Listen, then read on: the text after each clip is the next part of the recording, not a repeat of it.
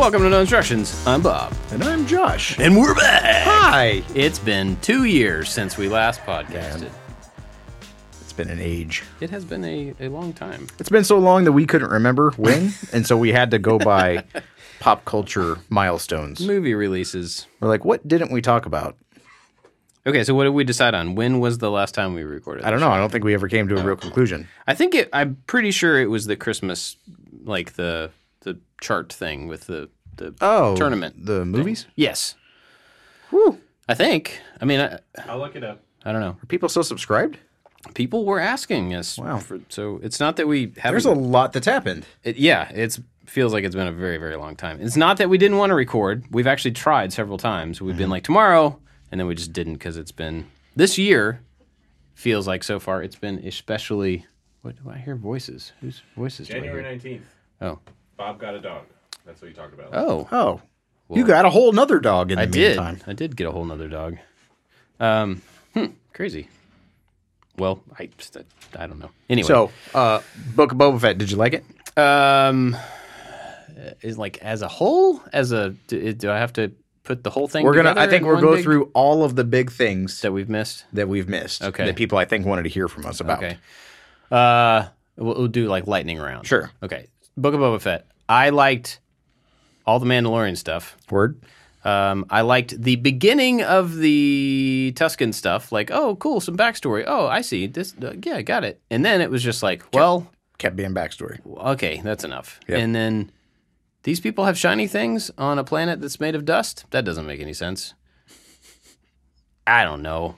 I grew When tired it of over, I was just like, cool, it's over. When they had the kids riding the space Vespas, Yeah. I was like, nah. And I mean, it was a clever little mods to mods thing, but like, sure, whatever. that's the wrong planet. It just didn't make any sense. Yeah, when the Mandalorian showed up, I got excited. Yeah. Because Boba Fett was slow and boring and very repetitive and didn't hold my attention. He talked too much. Way too much. He shouldn't talk that much. Shouldn't have his helmet off that much.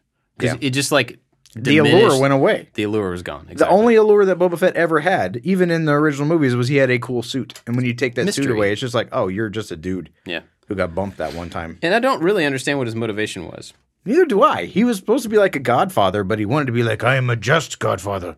But like, that's Yeah. I'll go watch The Sopranos. I Sopranos kinda- actually kill people. I was kind of hoping there was some ulterior motive that was driving the whole thing as to what he was actually wanting to get, some higher thing. And then it just never happened. The thing I took away from it the most is that I want my own personal back to tank. Oh, yeah. I've slept underwater before, and it's great. And the whole time, every time they would do that, I'm like, oh, they're going to do another flashback. Yeah. But like, I just want to sleep in an underwater tube. I just want to sleep. Yeah, I want my own personal underwater tube that I could take a nap in. Makes sense. So you figure out how to make that happen. Okay. Yeah. So there was Book of Boba Fett. There was Spider-Man, No Way Home, Yes. Lightning. It was great. I loved it. Fantastic movie. I don't think I had quite the reaction that everybody else had to it. I did really, really like it. Yeah. But, like, you seem to absolutely love it. And a lot of people are like, it's the best Marvel movie ever. And I'm like, I mean, I really liked it, but I don't know about that. It was, I went Thursday with the True Believers, and there was cheering, and there was yelping, That's and there always was, fun. like, ambient emotions. When Daredevil showed up, I got all excited, and, like, the two other people who cared about Daredevil in the movie theater got all excited. Oh, I don't know. We haven't talked about it here. Oh, at Spider-Man, credits rolled, movie's all done. I went with my whole family. Like, I'm in a seat. My kids are to my left, my 3 kids. My wife is to my right. And then there's other just people. Theater was packed. Older lady sitting next to my wife. And my daughter comes around and was like, okay, yeah, it's time to go. That was cool, Spider-Man, huh? And this lady, I hear my wife and this lady on her right, so 2 seats over from me, like talking back and forth. And I don't really care because they're people who are not me. I generally don't care about people who are not me. Find it's best to stay out of other people's affairs. Everybody knows who Josh is now. So I heard, like, does she go to school? And she's like, oh, no, they're homeschooled. And does she go to this church? And she's like, no, she doesn't. She's like, I've seen that girl before. So we're talking about my daughter. I'm like, well, this is weird and creepy. Let's just go so we can leave. And the lady I hear is like, "Are y'all on the internet?"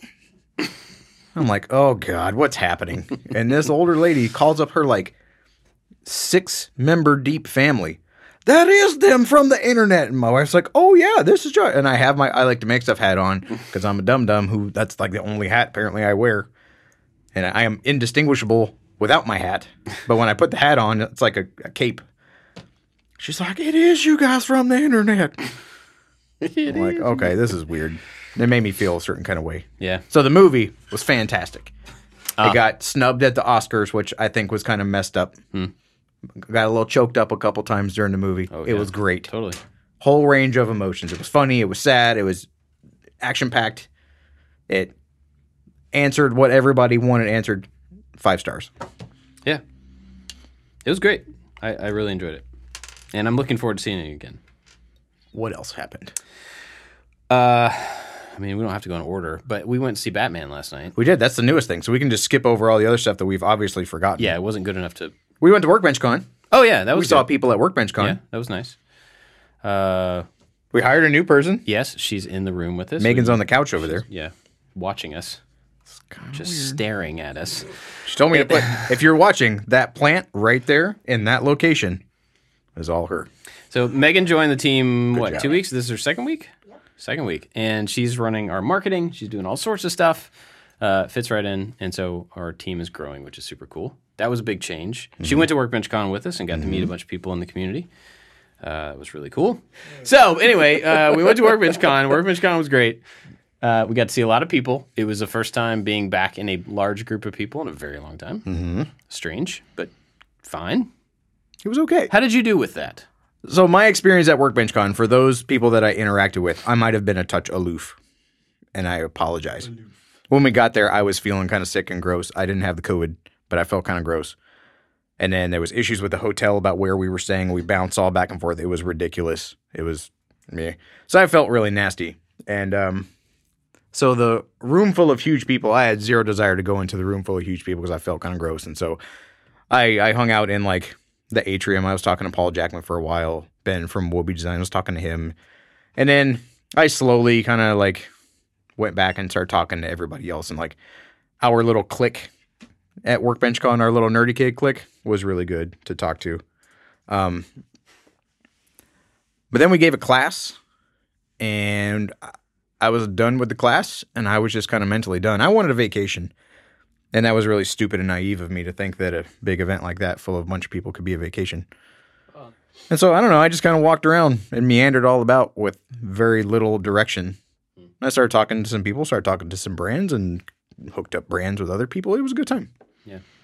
It was weird to be with that many people. I think a lot of times in groups like that anyway, I would rather stay in a small group. You know, I would rather just be with a few people that I know or whatever. And so walking into a room that's really big, full of a couple hundred people, I immediately walk in and I'm looking for the small group. I'm looking for the people that I know here that I can immediately go to and just like be comfortable at that table with those people. I don't mind meeting other people, but I have that feeling of I just want to find my peeps, you know, and just go sit down. And so Your peeps. no peeps. Oh, God. And Shot a piece across the table. I walked into that room and just like didn't really see anybody that I knew. There were a lot of people at Workbench Con that I did not know this A year. couple hundred people all together, and very, very few that I was able to recognize. And Yeah. maybe that's another reason why I'm like, well, I don't need to be in this room anymore, and just kind of walked around. Yeah. But I remember walking in and being like, oh, I might have trouble finding my group this time. And I didn't. I mean, eventually, you know, it was fine. But it was the first time to go to an event like that and walk in and just be like, I don't know anybody, or I don't, you know, nobody knows me or whatever. And it was a little bit weird, but ended up being a good time, a good trip. And let's see, what else? So we did Workbench Con. And people wanted to know, I guess there was a touch, not controversy is not the word, but at the end of Workbench Con, there was the closing ceremony thing. So Workbench Con was kind of crazy because there wasn't an MC, and so communication was not great. And so like when you got up to give your keynote, you just kind of like walked up on stage, and eventually somebody handed you a mic, and then when you were done, you could set that mic on the floor and just kind of walk off. It was That was a little weird, but Well, the closing ceremonies at the other ones have always been this like very uplifting, like go do good things, huzzah! Like big, like crescendo. yeah, that's a good way. And to we put it. went into the, I don't know, like this bigger room with a stage that was erected, and there was this like crude brand of like a deer up on the thing, and people couldn't figure out what was going on. There were some people that were like sitting in some seats, like there was going to be like a panel discussion, which is weird for a closing ceremony because again, usually it's like a motivational kind of speaking thing, and apparently it was a show or a pilot for a show called Pimp My Deer Camp. Which was apparently a working title. I saw Pimp My Deer Camp and I saw the writing on the wall and decided to leave very quickly. And so Megan and Anthony and I went and got a beer and hung out in the lobby away from that. And then eventually we just saw big groups of people walking out with Mass disappointed exodus. looks and laughing under their breath. And so I think the last day after that, when everybody was kind of hanging out, that was really fun. Yeah. I should have had more fun, but I decided just to walk around and like not care as much. Well, I So mean, that was on me. it's kind of a balance too. I mean, you were feeling bad for a lot of it, like Yeah. physically feeling bad. But it's also a balance at an event like that to be engaged and also just like be a part of the event. There's a different thing to walk around and actively look for people to engage with, and or whether it's brands or just other creators or whatever. And there's that thing, and then there's also I just want to walk through a room and get from one place to another and not engage because I need a break in between the engagements. And I mean, you got to kind of balance that. And a lot of times when there's a lot of people or there's people that want to come find you or talk to you about something, you don't get to control your engagement as much. It's like you walk into a room and you get engaged whether you want to or not sometimes. So I guess with this one, I tried a lot more to control my own agenda because I knew that I wanted to have a little breakaway moment. That's up my lip. Anthony and I talked about sneaking away and like just having some time just to kind of hang out, the two of us, because it has been really crazy busy around here.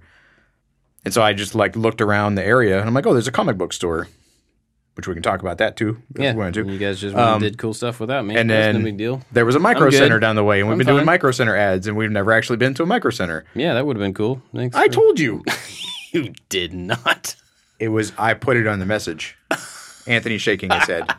So, Megan's making this is no another- hands. We're split 50-50 in the This room. is another interesting thing. So, like, we were, as a group, for people listening, we were there as a team, but all kind of spread out. Everybody, doing different things or whatever. But we're on Slack the entire time. So there's, like, Slack messages going around about who is where and who's doing what. But the and reception was whatever. terrible. Yeah. So it was very laggy. It was in and out. And I would, like, not pay attention to messages for a while because I was doing other stuff. But, yeah, so I never got that one. No, but we took an Uber to the comic book store, and then we went to Micro Center, which was pretty neat.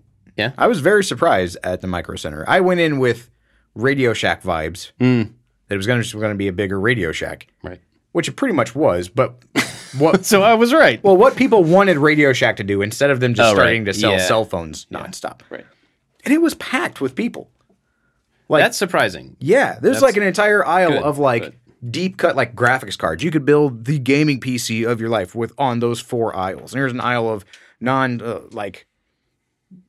man, there's a whole section of like just like we talk about in the ads, like the RetroPie arcades that are pre-built. They had some Raspberry Pis. They had a bunch of LED stuff. So Radio Shacky components, or you can go over to the Apple section and buy a brand new MacBook, or you can walk over to the Dell section and buy that, or all the components to build your own. And so we went in and got our free 128 micro.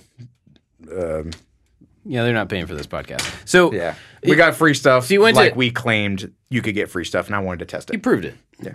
I want to talk about comic books because this is something you like outside of the work stuff. You've been personally more excited about comic books lately, and you went to a comic book have. store. So That comic book store was sad. It did not have a lot of comic books.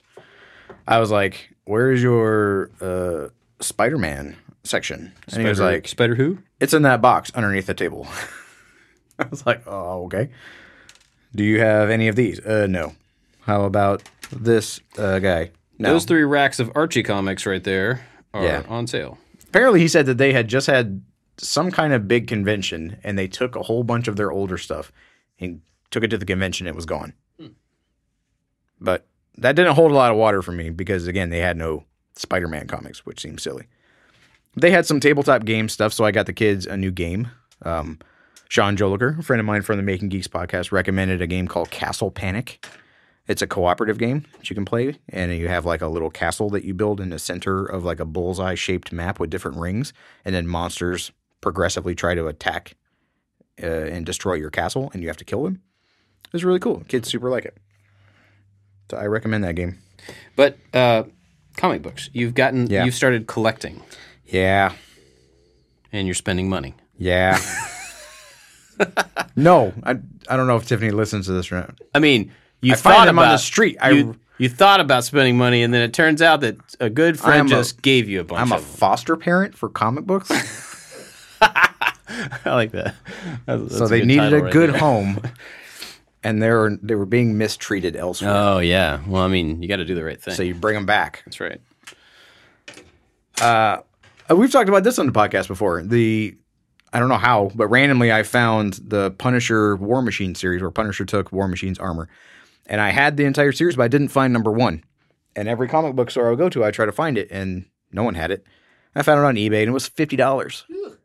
I was like, I don't spend $50 on a single comic book.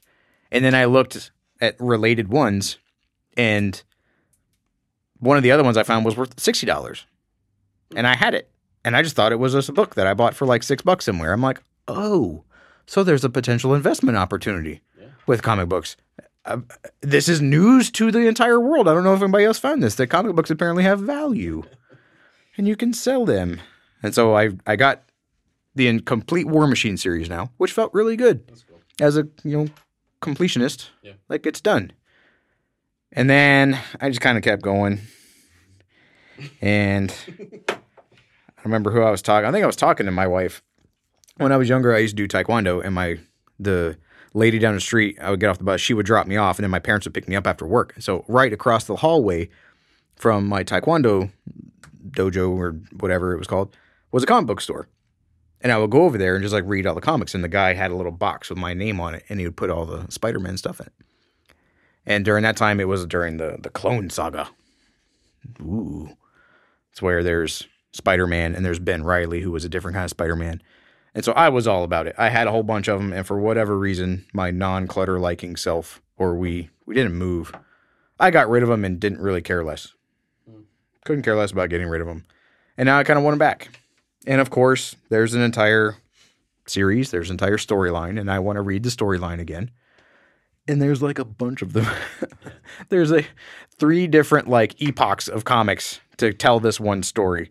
So we talked a little bit about this the other day, like offline, but the digital comic thing, do you think that's an option to be able to read them all? Like go the digital route and then just collect the printed ones of like your favorites or, because I mean, you can read every comic. Sense. You can read every comic ever made. Like, and I'm saying that because I have this exact same problem. I have the thing where like, I would love to have every Star Wars figure carded. That's stupid. Yeah. And there's no need that's for not it. stupid. It's awesome. But there's no reason to do that. And it would be insanely expensive. So the way I thought about it when I was like thinking about that type of toy collecting, like on the card, mint kind of thing, let me pick one. And I will spend money on one awesome figure. And then I'll get reproductions of the other ones because they look cool or whatever. So I have an Empire Strikes Back carded R2-D2. It is crispy. It is very, very nice. In a box, like in a case and stuff. And then any other, stuff that I buy, like old figures, I just buy the cheapest one that looks decent. Because then I get to have it, and it's cool to have. Yeah. But so you could kind of go that route where you just collect the printed ones of your favorite run or your favorite whatevers. And so I am doing that. Yeah. So I'm doing that in layers. So I'm not collecting comic books as a huge banner. Got it. It's not all Spider-Man comics. It is this particular storyline. But it's still a lot. Like it's multiple lines within that same cloned thing, right? Well, it got really stupid. Okay. So instead of going like Spider-Man 1 through 20, the first one was in Web of Spider-Man. The second one was Amazing Spider-Man. The third one was Spectacular Spider-Man. So they spread the story out over like 4 different lines of branded comic. And so part of it is the the treasure hunt of it all. Yeah. Part of it is like the cohesive storyline because I wanted to know that whole storyline again.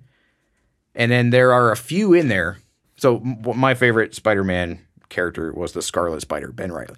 And so this line, there is the very first Ben Reilly. And that comic is $150 to $200. Ooh. But I found it for far less than that. And so there is like the tentpole ones, like you're saying, that I want to get, the nice ones, because they're worth money. And the others are supporting characters just to kind of fill out the thing. So like some of them are $5 or $3 or whatever. And some of them I haven't even read. And some of them, the cover art looks way better than the story art. Yeah. So yes, I am trying to limit my infatuation. Mm-hmm. I started to go down the Daredevil the whole too. Because I wanted to, there's one that, what's his name? Not Brian Cox. Who played Daredevil? Cox. His last name. Charlie Cox. Charlie Cox was talking about him being a Daredevil fan. And there was one where Peter Parker dressed up as Daredevil and Matt Murdock had to cross-examine Daredevil in costume, like in court, because he was going to go to jail.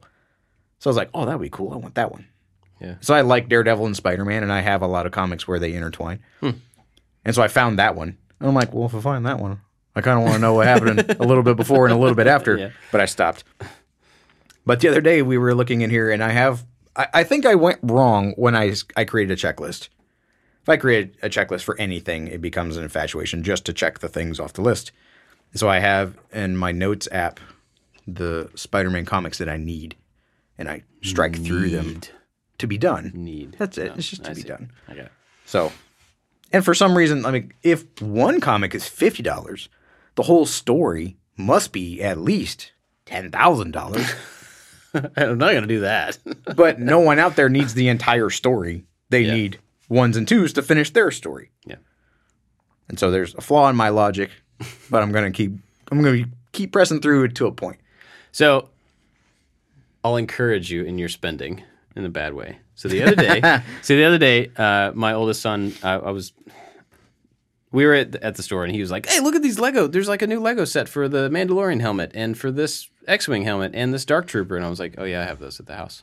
He's like, what? They just came out. And I'm like, yeah, I pre-ordered them. I mean, they showed up. It's no big deal. And so like later on, I mean, because I love Lego stuff, and I look at every time I come to that shop, you have a new pile. I mean, like it's a thing that I want to. I don't know, whatever.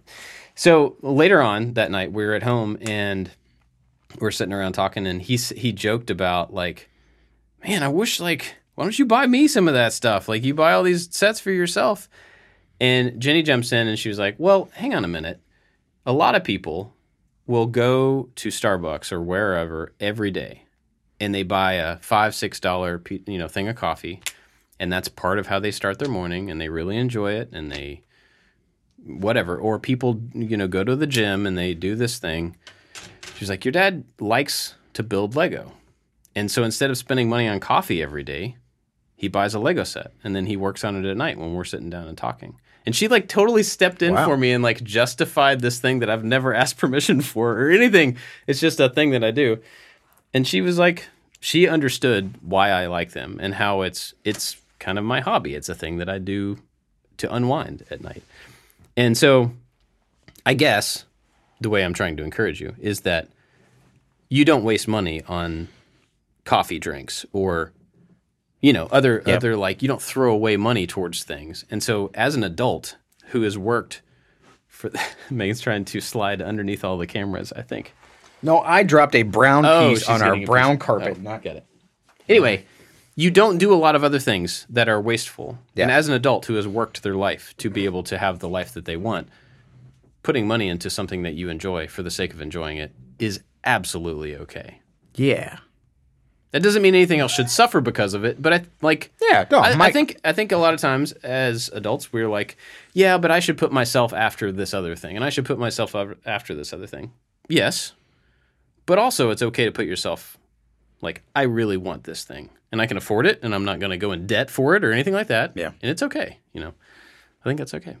I will put some of the onus on my children. Onus Soon or blame? I'm shifting. Yes, I you am are. projecting. So I had, I would say, a handful of comics. The War Machine ones I've kind of collected here and there. They're not very expensive, but I put them down in the office. And so if my kids go down into the office, they play with my Centurion toys that are old from 1986, and they read all my comics. And I'm like, just put them back. But I had no way to kind of keep them safe. They're just like in a stack in a little IKEA nook. And then one of them, like the cover got completely ripped off. I was like, I did not view them as a commodity. It was just something that I wanted to have and I wanted to read.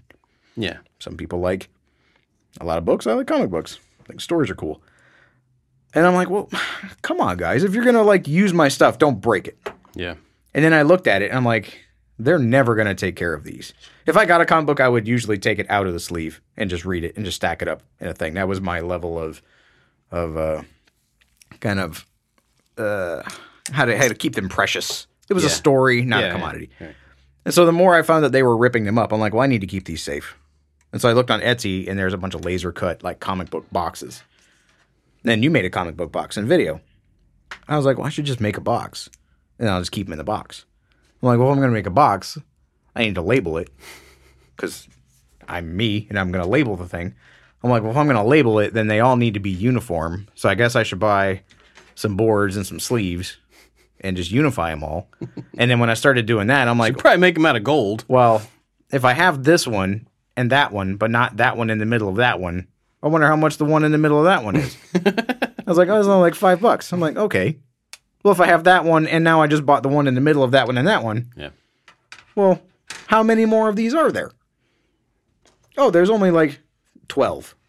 12 is a manageable number of something that costs like $5 over time. Yeah. And if it's a scavenger hunt kind of thing, I'm like, okay, this is actually kind of fun. Yeah.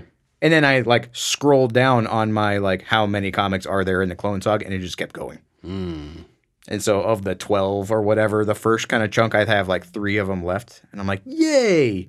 And then I found another random one I had back in the back. I'm like, well, where's this guy go? It goes the third like chapter down. No. I'm like, well, that's a big gap that apparently I need to close that gap.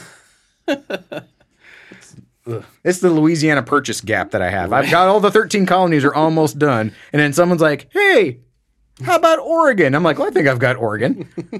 Oh, now you need to fill the rest of the country. Okay, crap. The treasure hunt thing is a lot of fun. And I think, as someone who's collected toys most of my life, that is a big part of it. Having the thing is cool. Yeah. Finding the thing is really cool.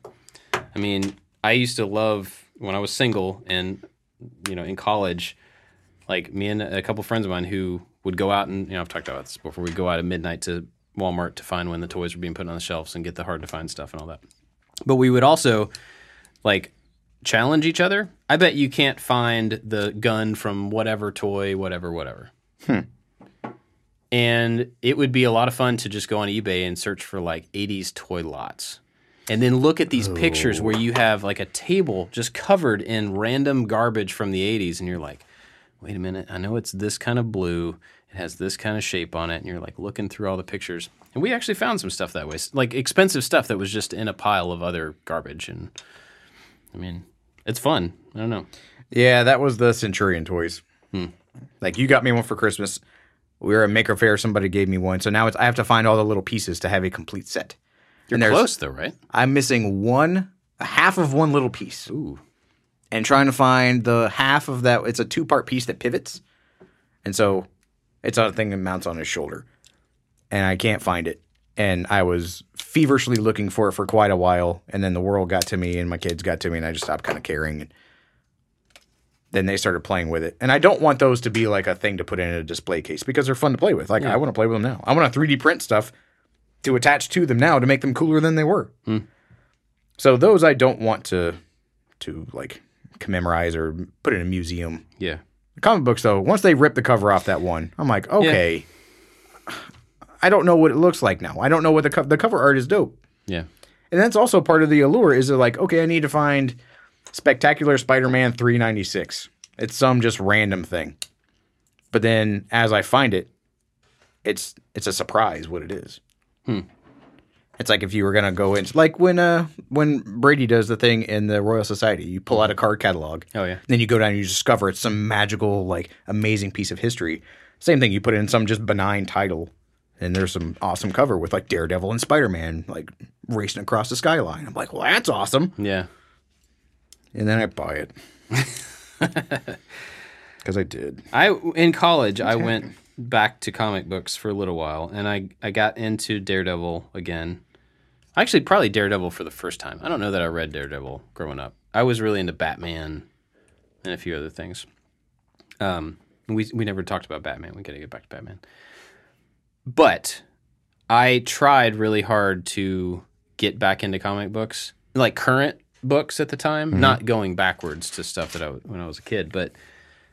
And at the time, I just couldn't really justify the money of like I'm going to go every week and buy 3 or 4 comic books because I was in college and was poor and then ever since then, when I've thought about going back to it, I'm like, yeah, it's just another hole.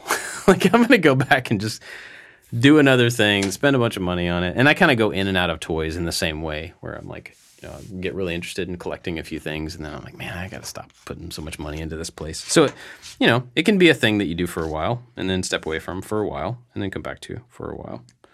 And the comic book store opened up downtown. I saw that yesterday for the first time. I didn't know where it was. Made it worse. No, I saw it. If the comic book stores around here were like the comic book store in Atlanta that we went to at Workbench Con, I wouldn't care about comic books. I would have went, oh, this is sad. I guess that thing I had a long time ago is actually in the landfill and it's never coming back. Yeah. And walked away. So, okay. Batman. So, what did you think? Oh, no. Where did you that have the go? same thing? That just disappeared. Oh, you can see it? I don't know. What is it? That's a Lego. That's wrong. We're still trying to work on the Mandalorian model. Oh, man. There's a silver piece of the Mandalorian somewhere There's in a this room. rubbery piece. Megan is making see it? squealy noises down there. She's pointing at it under the table, and I can't see it. Can't see either. This is fantastic podcasting, people. Hold on. She's pointing. Dun, dun, dun, That's dun. a dead bug. It's that. Got it. Thank you. Did you find mine? Got it. Thank you, Megan. Anyway. Oh, she found mine too. Man, who knew we needed such help? Yeah, podcasting? for real. Crazy. Apparently, podcasting is a 2 additional employee endeavor. Yeah. So, what were we talking about? Batman. Batman. Batman. So we went to the Batman The Batman. with Cedric Diggory, Yeah. Oh, yeah. I forgot about that. Lenny Kravitz's daughter, Yeah. And, not Danny DeVito, yep. the guy from There Will Be Blood. Jesus. Jesus? Yeah, John Turturro was the dude. He played Jesus. Oh, the Jesus. Oh, that's right. Anyway. That's right. So, Speed Round. What did you think of it? I thought it was great. It was dark, Yeah. which, like, I wasn't looking for movies to be dark, but it's a DC comic book movie, so they're going to make it dark unnecessarily. It was dark. You said that. So I'm going to go out on a limb. I'm gonna make. You're going to say the same thing I'm going to say. Go for it. I think that Cedric Diggory, besides Michael Keaton, is the best Batman. I think he's the best Batman. He did it. We're getting eyebrows. I mean, I was thinking about this last night because I walked out going, that might be my favorite Batman movie. It's so weird. I was like, huh.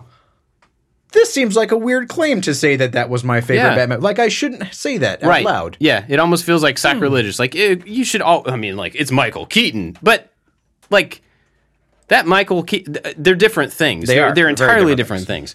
But as a person who read Batman growing up, I've got a lot of Batman comics. And some of them are goofy. He fights the Joker, and it's really silly, and there's lots of big, ridiculous things. But then some of it is really heavy.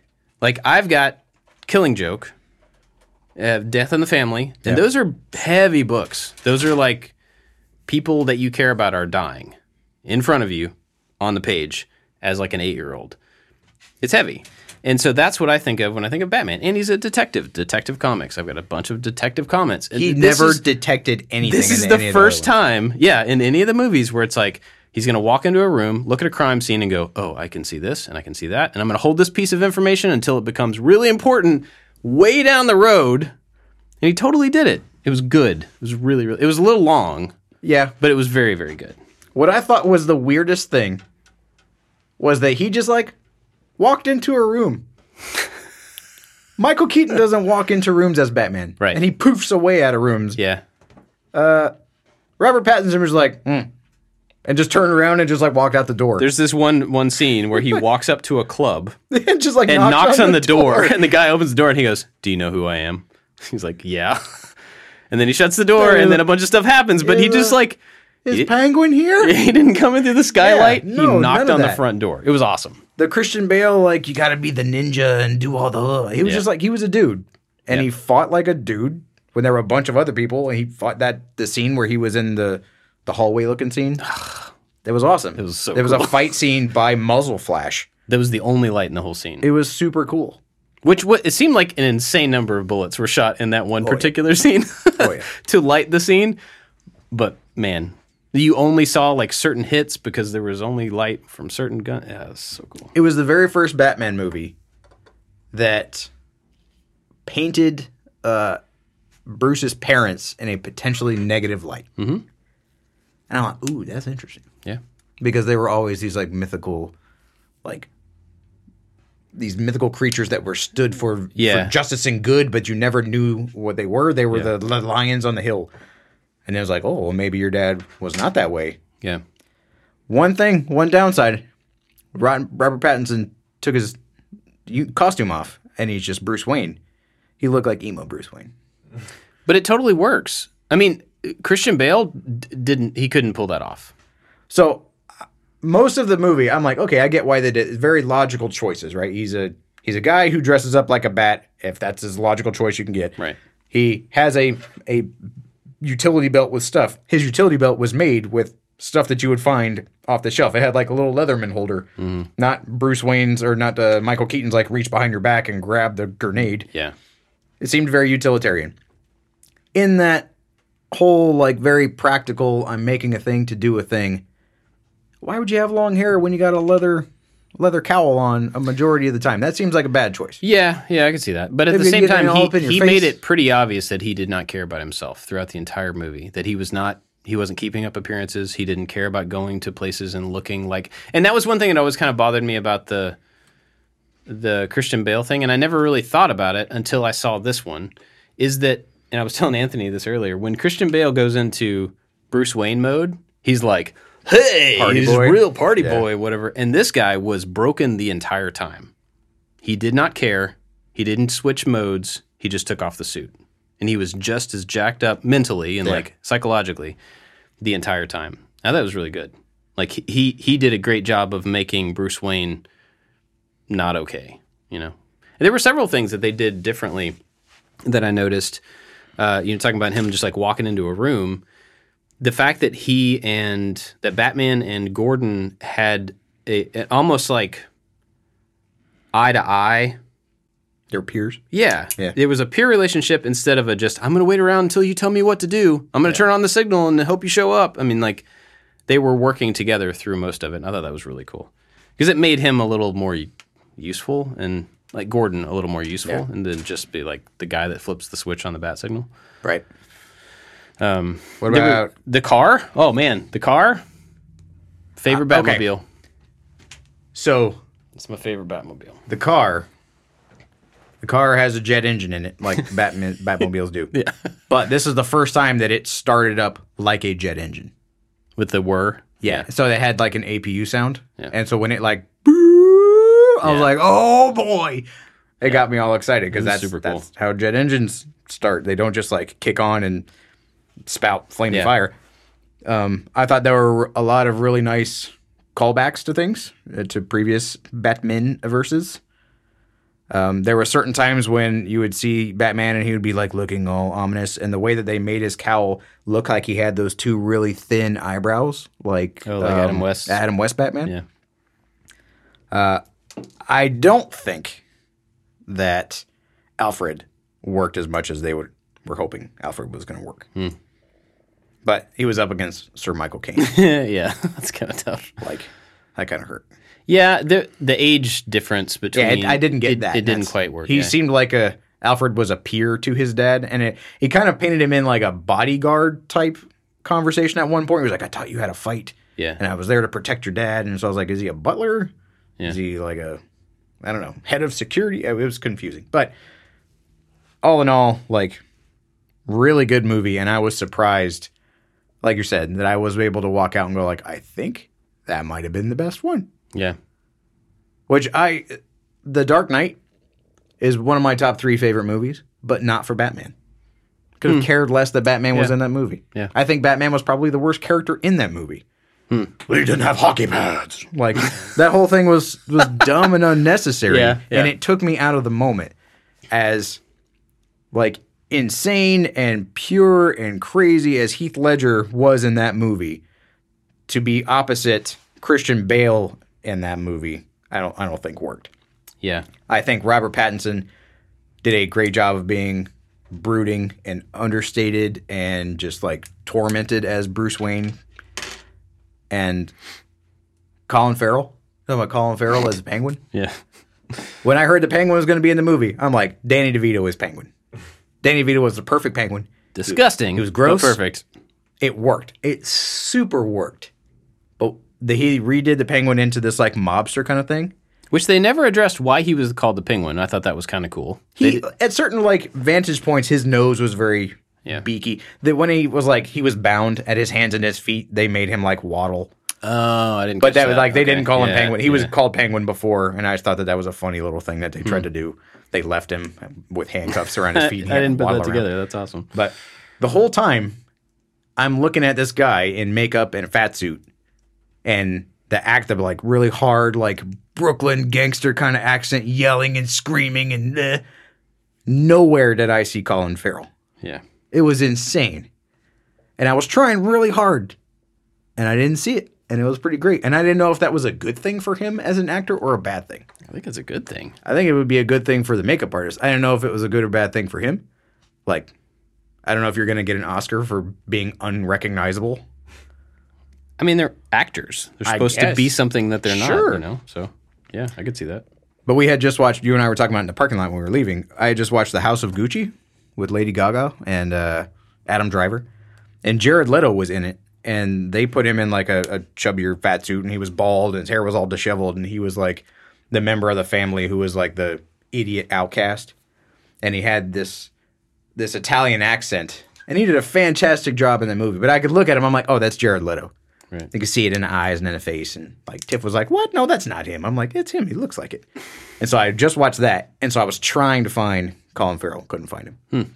So it totally worked. I think the character worked. I think the storyline worked. The different mobster families earlier on in the movie was kind of confusing, but they hashed it out toward the end. Yeah, I got some of the names confused. Yeah. But It was great. something else I was going to mention. Oh, yeah, one thing I liked about his Batman portrayal was that he didn't do the Christian Bale Batman voice. The growl. He didn't talk a lot at all, which works. But when he did talk, it was low and gravelly, but so was Bruce Wayne. I mean, he just was like this. He was just mopey, you know. And so at one point he was talking to somebody, and I was like, oh, aren't they going to realize that he just like sounds just like Bruce Wayne because he's not trying to hide it. But the fact that it stuck out that he wasn't trying to hide his voice stuck out to me, you know, and like it was important. I thought it was good. The one thing that this movie did that no other movie did, and I'm glad that they finally did it, was they showed him like putting on eyeshadow. Oh, yeah. Yeah. And he kept it on because I imagine like watching my wife in the evening try to get rid of makeup, like it's an ordeal to like wash your face, get rid of that. And he's like, has to hurry up and be Batman real fast. So he was like, splash it on his face. Yeah.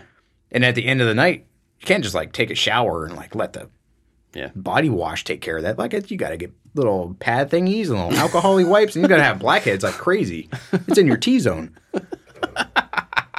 But yeah, he just like walked around the house with his like raccoon face. Yeah. He was like, I ain't got time to wash this crap off. I'm just going to put this thing back on again. And I guess the answer to his long hair being all matted underneath this thing would be to shave his head. And they couldn't shave Robert Pattinson's head. I don't think they could do that. I think he's had a shaved head in some movie. But it doesn't mean they should have done that. I don't mean that, but cool. How long have we been talking? 45. 45! All right. Well, Missing what a else? piece Any here. other current events? Stuff's coming up. We got lots of current or upcoming Moon Knight. You excited about Moon Knight? I don't know anything about it, so I have no expectations. I'm excited. I don't know anything about the character, but I'm excited about the things I've heard. One of the things that they didn't show all of, I think it was this show. I may be thinking of something else. They didn't show all of the first episode at the screening. No, there's because- Robert Pattinson with his head shaved. Good job, Anthony. Oh, and there's him with like a, what was that? I don't know what was happening in the back of his anyway. head. We're going to ignore that. I might be thinking of something else, but I was thinking it was about Moon Knight where they didn't show all of the first episode because they didn't want to give away a pretty significant story point. But it may not have been Moon Knight now that I'm thinking about it. Anyway, I'm pretty excited about it. It looks like something very different. So I saw the trailer yesterday for Miss Marvel. Oh, yeah. It looked like it had elements of, was it the Robots versus the Mitchells? Oh, Mitchell's versus the Machines? Yeah. Like it was live action with like comic booky, cartoony stuff splashed in. I don't know if that was just for the trailer, if that's going to be No, a I thing. think her character is like she draws comics. Okay. I believe. I don't know much about her, but that's what I got from something. But that one feels like that's probably made for younger people. That show is, which is fine. But I think I'm excited about like Moon Knight because it seems like it's not. It seems like it's made not like Batman. Like I got home last night and the kids were like, "Yeah, can we go see Batman?" I'm like, "Nope." Yeah, so my son asked me that same thing. I'm like, oh, no. You don't want to see that. I said, honestly, I don't think you would enjoy it. It was kind of slow. It was long. It was kind of long and moved along through a bunch of people getting murdered and was just like moving from one thing to another. And they were just kind of like, oh, yeah, that doesn't sound great. It's heavy. Yeah, Moon Knight's coming up. Doctor Strange. In the it's in multiverse May. of madness. Yeah, that's in May. That's like right around the corner. I'm still scared. We'll probably record one time between them. No way. We have topics. Just We had a kidding. topic that we were going to Oh, talk about yeah. today, but I don't think we're going to get to. Do you want to do that now? Do we have time? I don't know. I don't know what all you... Hey, Brandon, sure. you should insert like a little, this is a different segment jingle. Like that. Yeah. So the other day, I was on a meeting with a brand and an ad agency. So there were like 340 people on this call, At least. at least. There were probably 10 or 15 people on this call. And you could only see a couple of video pieces. So I wasn't really sure who all was there. So it was kind of weird from that perspective. It's just I only knew faces of a couple of people. Anyway, so we're talking about this stuff. And they introduced themselves. They were all very, very nice and very encouraging and stuff. And then I went to say to them, this group of people, that I had hoped that we would be able to shoot all of the video that they needed in all the different ways. And I said, I just want to make sure that we can shoot everything that you guys need. And it was the first time in my entire life, as I was saying you guys to a group of male and female people, that I felt like I probably just offended somebody because I called them you guys without even thinking about it, not meaning to. And nobody said anything. It was totally fine. But I felt that in the moment, and I was like, oh, I don't want to make anybody mad. That wasn't, And then so like as I continued on the conversation, I just tried to say you all and whatever. But in the moment, I think it was the first time that felt like I probably just made somebody uncomfortable or some, I don't know. Maybe not at all. But anyway, I told you this and you had something similar. Yeah, but I think first to answer that point, or not to answer it because I'm not going to answer it. We have a lady. We can get a lady's opinion. We can, yeah. Resident lady. Is that? No one can hear you, so I'm going to relay what you say. Okay. Is that a thing that if you were in a mixed group of people, would you take offense to that? Because I'm like Bob, I'm kind of hyper vigilant nowadays to things like this, especially because now we have a female employee, so we don't want to use very gender specific phrases all the time to be like exclusionary. So, is that, are we making more out of it than we should? Both. I think it depends on the context. Okay, she says both. Depends on the context. Can you give an example? Were you wearing a Hulk Hogan type shirt? Do you use you guys?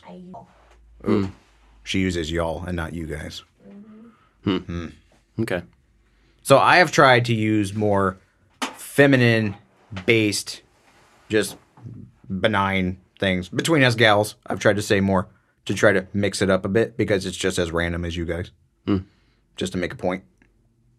But, I don't know. It's something, I mean, I don't think it's a bad thing. Right. Because I think that there could be members of a community that would go like, and this is what's wrong with the world. You should be able to say what you want to say. Blah, blah, blah. Yeah. So I think the idea that you're taking other people's emotions and things into consideration when you speak is a healthy human behavior. That's my hot take. Yeah. I would hope so. For anybody. But the thing that I was confronted with was my middle son, who is 7, is the sweetest boy in the whole wide world. I was reading him a book about monster trucks the other day. And I was like, I wonder if there's like a monster truck rally around here anytime. Because I took my older son when he was about that age. And I hopped on Ticketmaster. The next day, Monster Jam coming to Louisville. And he's sitting there with me. He's like, what is Monster Jam? I'm like, monster trucks. Doing backflips. Jumping like 4 stories in the air. And it's loud. It's crazy. I'm like, we got to go to this. So he was all excited and he's all hyped. The rest of my family is sick. So me and middle kid, like, we're getting ready to go. And I'm like, oh, it's kind of cold outside. You should go get your jacket. And his jacket's upstairs and he doesn't want to go upstairs. And so my daughter, who is a year younger than him, was like, oh, you can wear my jacket. It's right there. And it's big and comfortable. And it's bright pink. The entire thing is bright pink. He's like, okay, thanks. Like, that was super nice of you to offer my jacket. So he, like, throws on her big bright pink jacket. My blonde-haired boy. And I'm like, you can wear a bright pink jacket out in public? I'm like, why do you care what color jacket he wears? I was like, oh, you're going to a monster truck rally.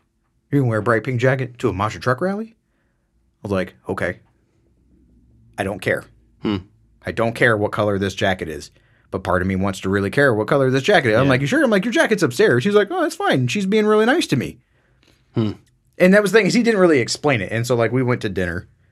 And I'm hyper vigilant now of everybody that my son, like, walks past him. And so I'm like, I don't care. I don't care what my kids are perceived as. I know how amazing they are, and I will stick up for them in a moment's notice. So I am immediately imprinting on anybody that wants to, like, side eye or, like, say, like, I'm prepared to punch someone in the face because of this pink jacket. And so I'm building this up to, like, stand on the hill and defend my kid in his pink jacket because I love them no matter what. And so I'm, like, in my head having this crazy battle about don't care. Doesn't matter what color jacket he wears. Doesn't matter if he comes to me later in life and tells me that he wants to live his life his own way. I'm like, I will love my kid no matter what. Because I've been confronted with this. A family member confronted me a long time ago about, like, well, what if your kid is gay? Are you going to let him live in your house? And this whole thing. And I'm like, this is ridiculous. But when presented with the, like, yeah, I just want to wear a pink jacket outside. I'm like, well, that's a girl's jacket. I didn't say that. Yeah. I'm like, okay. Let's see how this goes. And so the entire night, I'm like, if I was going somewhere and I feel it's 2022, I don't think people care. But we're in the South, and some people are going to say some stuff, and I want to stick up for my kid because he doesn't care. He is cold. He put a jacket on, which is a win. Yeah. He put a jacket on. So, like, the entire evening, like, I'm on edge and I want to punch someone in the face whenever they say something about my son's pink jacket. And no one did. And we had a decent time at the monster truck rally, which made me very uncomfortable. The monster truck rally? Yeah. Because you were on edge? A little bit. Maybe it was a little bit of that, but like the trailing edge of COVID being at a monster truck rally. Oh, yeah. And then he was kind of tired. And so before, like, the big finale when stuff gets crazy, he was like, can we go home? I'm like, yep, we can go home. We're going to beat traffic. I don't have to be around a whole bunch of people who are packed pretty tight in this arena that is indoors.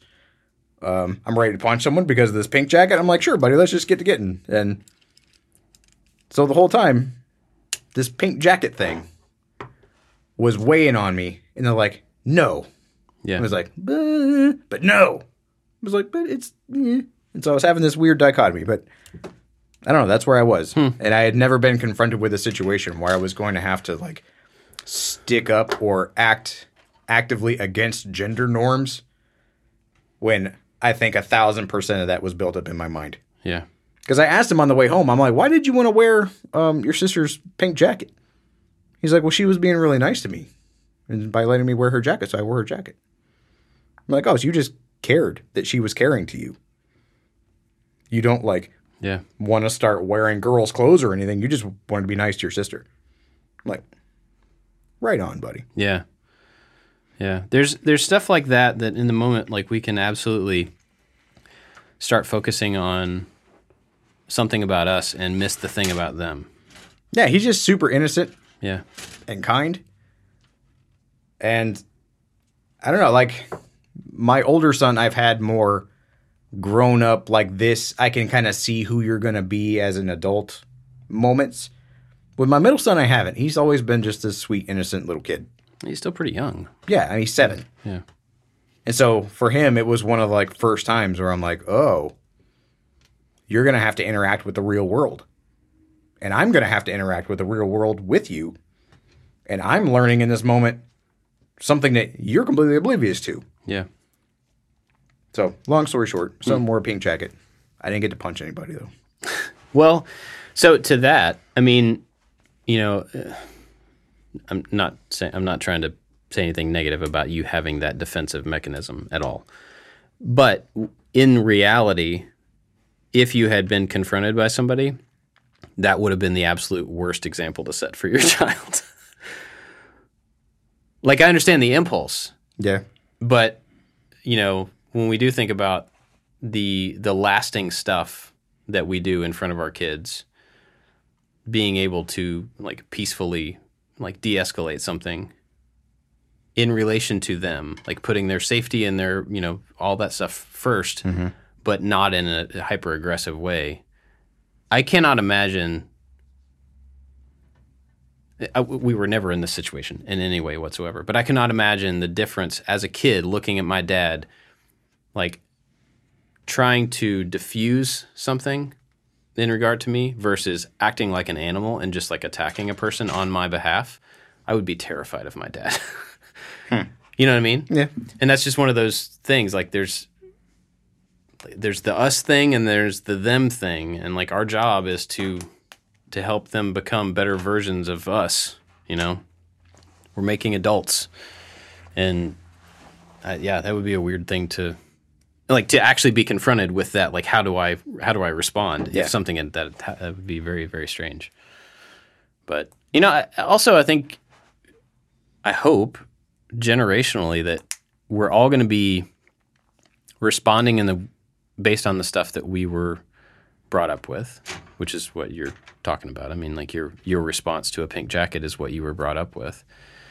And, you know, when you look back at generations, we hope that each generation goes, well, I was brought up this way, but I can recognize that these parts of it were not the best. Yeah.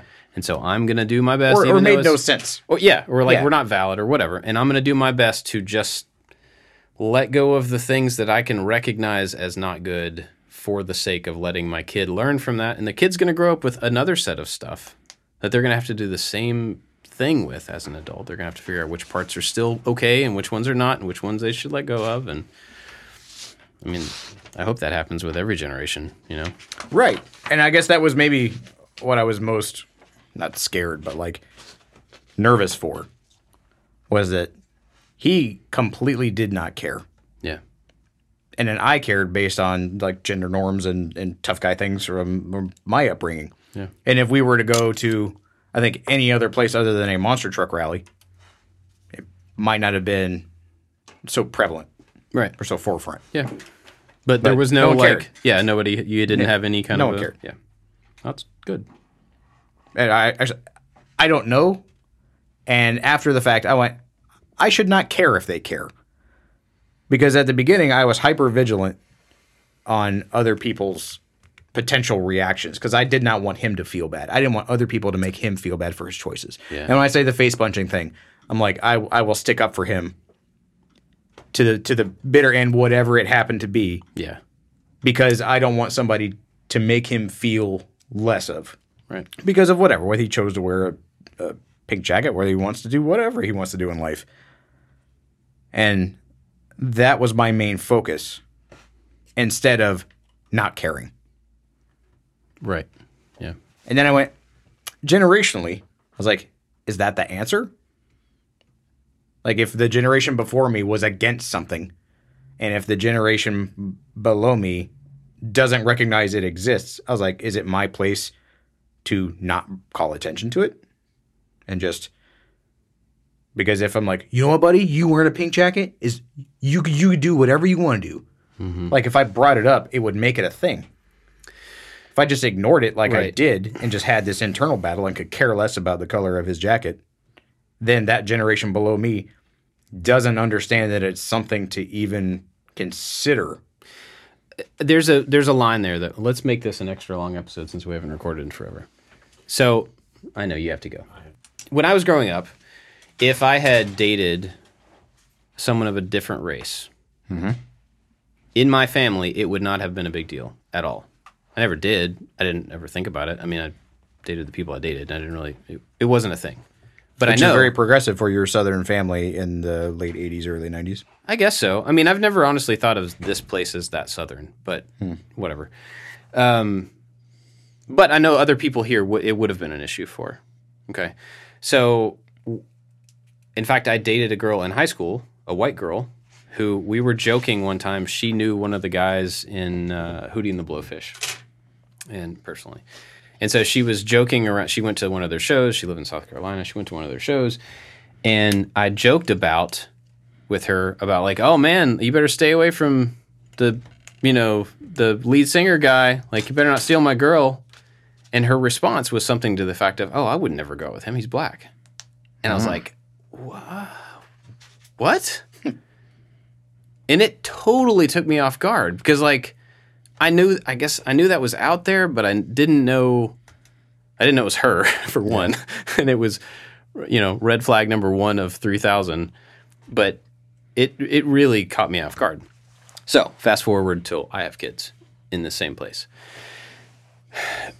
One of my kids started dating somebody of a different race. Awesome. Great person. It was a good fit for a little while. Personality, it was not a great fit long term, but whatever. And I was in that same position where I was like, I need to say something that's not like cautionary. That's not, don't do this. There's nothing wrong with it. I'm not trying to say that. But you need to understand that you will get pushback from people about this. It's wrong. The pushback is not valid. You don't have to listen to it. But you're going to be confronted with people who think differently about something that is okay. And so I kind of went that thing, like, do I just ignore it and then let the kid deal with, stuff? Or do I at least set them up for, look, the world has been this way, and you're going to hear this, you're going to get this, and realize that it's okay. And I went on the side of, I would rather them be prepared for backlash and know that backlash is not okay, than not be prepared for it and all of a sudden feel like they're doing something wrong that they didn't know was wrong. Right. And I think it worked out. I mean, I think in the case of just having that little conversation, like with all things, we love all people. We're being patient with people who think differently than us, but here's the truth. And I kind of went at it that way, and it was all good. And I think the stuff that they got from it, because of it, was easier for them to ignore than if they had just been caught off guard with. Did they actually get stuff from a little bit, yeah. Not as much as it would have, when we were growing up. Yeah. See, but even living in the panhandle of Florida and the redneck Riviera, like, one of my best friends growing up was a black girl that I had known in the 4th grade. And, like, we're still friends now. And she started dating a friend of mine. Like, we never dated. And it wasn't that, like, we never dated because of some race thing. Like, we never dated because she was, like, a sister to me. And she started dating a friend of mine. And I don't know if she ever got pushback from her. Like, we never talked about it. And I gave her crap, not because he was a white guy, just because he was, like, a big dork. But I remember growing up, and I remember feeling really bad for her in particular, because people would say, that she was the whitest black person that they knew. And she never like mentioned it, but we went to college together. And I remember thinking, I talked to her one time and she's like, crap like that doesn't bother me anymore. She's like, I have to be around all these white people all the time. But I remember thinking in that moment, like, that is a terrible thing to say to somebody. And it sucks to hear it so much that you wouldn't care about it anymore. And that's, I think, I mean, I don't ever want to speak for her, but I remember thinking in the moment, like, well, yeah, she acts differently than other people of her race. And so just because she acts differently, that makes her the whitest person. Like, I don't know what that meant. But I remember feeling really bad for her. But it never seemed to faze her externally. Right. But I think what you're talking about, like preparing your son, and your son is significantly older than my pink-jacketed middle son. Like, letting people know, like, this is something that you're going to be presented with. How do you feel about that? Mm-hmm. How do you feel about their potential backlash? I'm like, well, it's kind of dumb. It doesn't make any sense. Like, exactly, it doesn't make sense. And there's people in the world that have hang-ups that are based on nothing, but they're deep-rooted, and they're going to pass it down to their kids.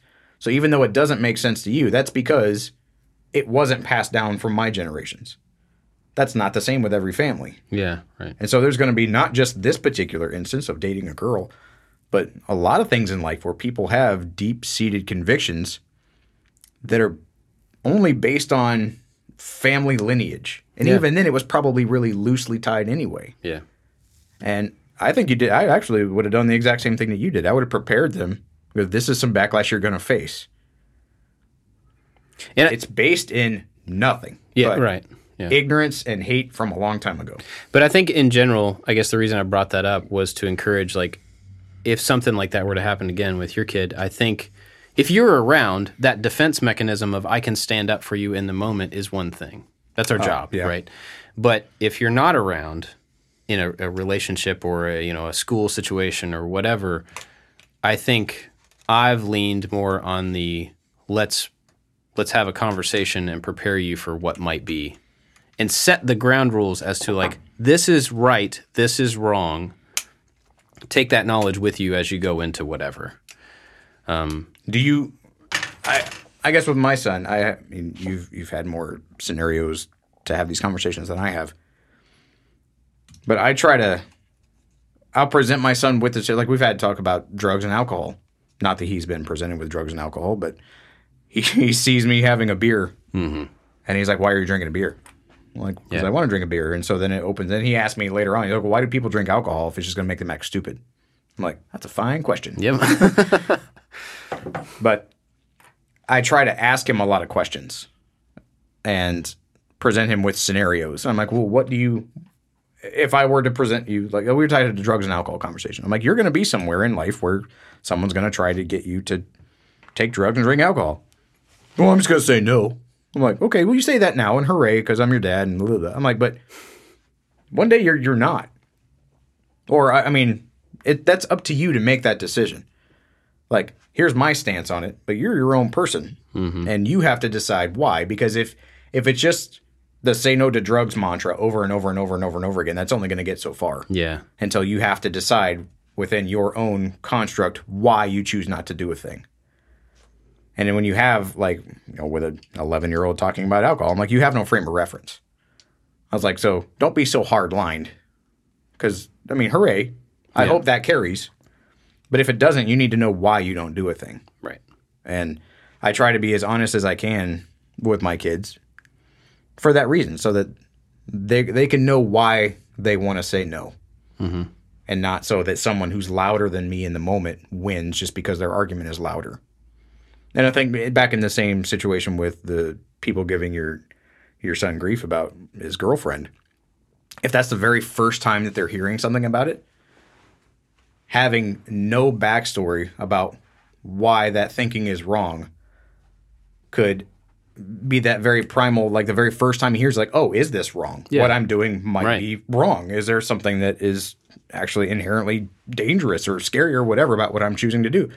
And that influence is being cast by someone who is ignorant and not by someone who is based in love. Yeah. So I think absolutely preparing your kids are not like running scenarios or trying some Right. weird like leaping out of the shadow or high or hiring somebody with a mask just to see if your kids can defend themselves. Like not that far. But Although, you can vend me and but being a parent is insane. yeah. And this is one of those, like the pink jacket thing is so stupid. But it was not stupid in the moment. And like I saw it on my wife's face too. Like she didn't know what to do. And she was caught off guard by the like, why do you want to wear a pink jacket? I'm like, I honestly do not care. Yeah. Once I stopped and thought about it. And then, yeah, like you're saying, I rather than being like just a loving, kind of comforting person who's just going to go do a thing and not to bring attention to it, I was on edge as if I had to protect him against all of the misogynistic like buttholes of the world. I thought we're going to come out of the woodwork like zombies Yeah. and attack my poor blonde-headed boy for wearing a pink jacket. Well, I think It's absolutely not the case, which is a win. Yeah, in any scenario, you're always going to have those like, well, it's probably going to be this bad, and so we're going to overthink any of it. I mean, even in the situation I was talking about, I'm sure that I was expecting it to be worse than it was. Yeah. I don't really know, but I think it's our job to lay groundwork. I've probably told this story before, but one time I was on a plane going to Seattle. I talked about this. I don't know. I was sitting next to this pastor. We started talking about Star Wars. Oh, I heard a little bit of it. And we just started talking about kids and everything, and we were talking about faith. And I told him that the age of my kids. This was several years ago. I was like, I don't want to push them into faith. I mean, I want them to own it. I want it to be real for them, and I will. We try to teach them and all that stuff, but I'm not trying to push them. And I kind of made the point that I was just really not trying to push them. And he basically told me that he had a son who was, 18, 19 or something at the time, and just totally turned his back on the family and the church and just went the opposite direction in every way. And he barely has any contact with this kid. He can't reach him like from a personal level. He just can't, like the kid won't let him be his dad anymore. And he's trying to figure that out while also trying to plan a church and invest in a community that is where they are was very, very counter to what the church is as far as like being open and being, it sounded like a really hard place to be. And his advice at the time was, you have your kid's attention for this much time. Like it's a very short amount of time. And they're not looking for you to be their friend. They're not looking for you to just feed them. They have to learn everything from you.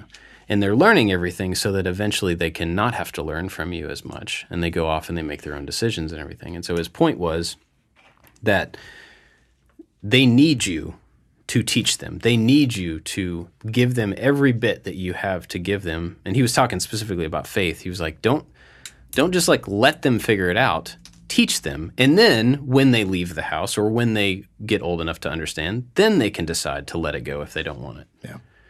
But he was like, you're not doing them a favor by just like keeping it around the house and seeing if they get into it. It's not that. It's like you have to actively help these kids become who you think they need to be, and then who they are different from that will come out on its own if they're different, And it was a really good conversation. It was a really strange conversation to have on a plane. That's a pretty deep single serving conversation. Yeah.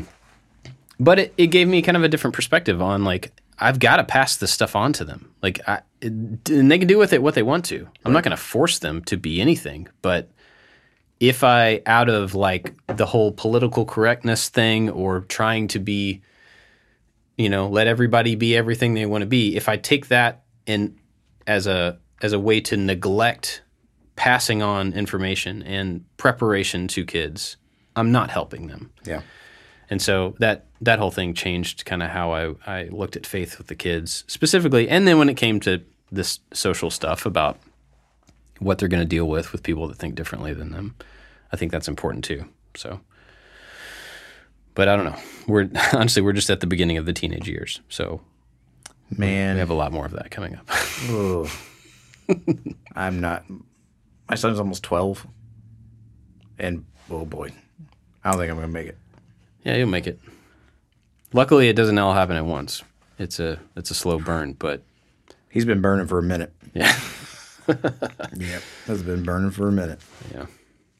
All right. Let's wrap it up. Okay. Where can people find you? You can find me on Instagram at Josh_MakeStuff.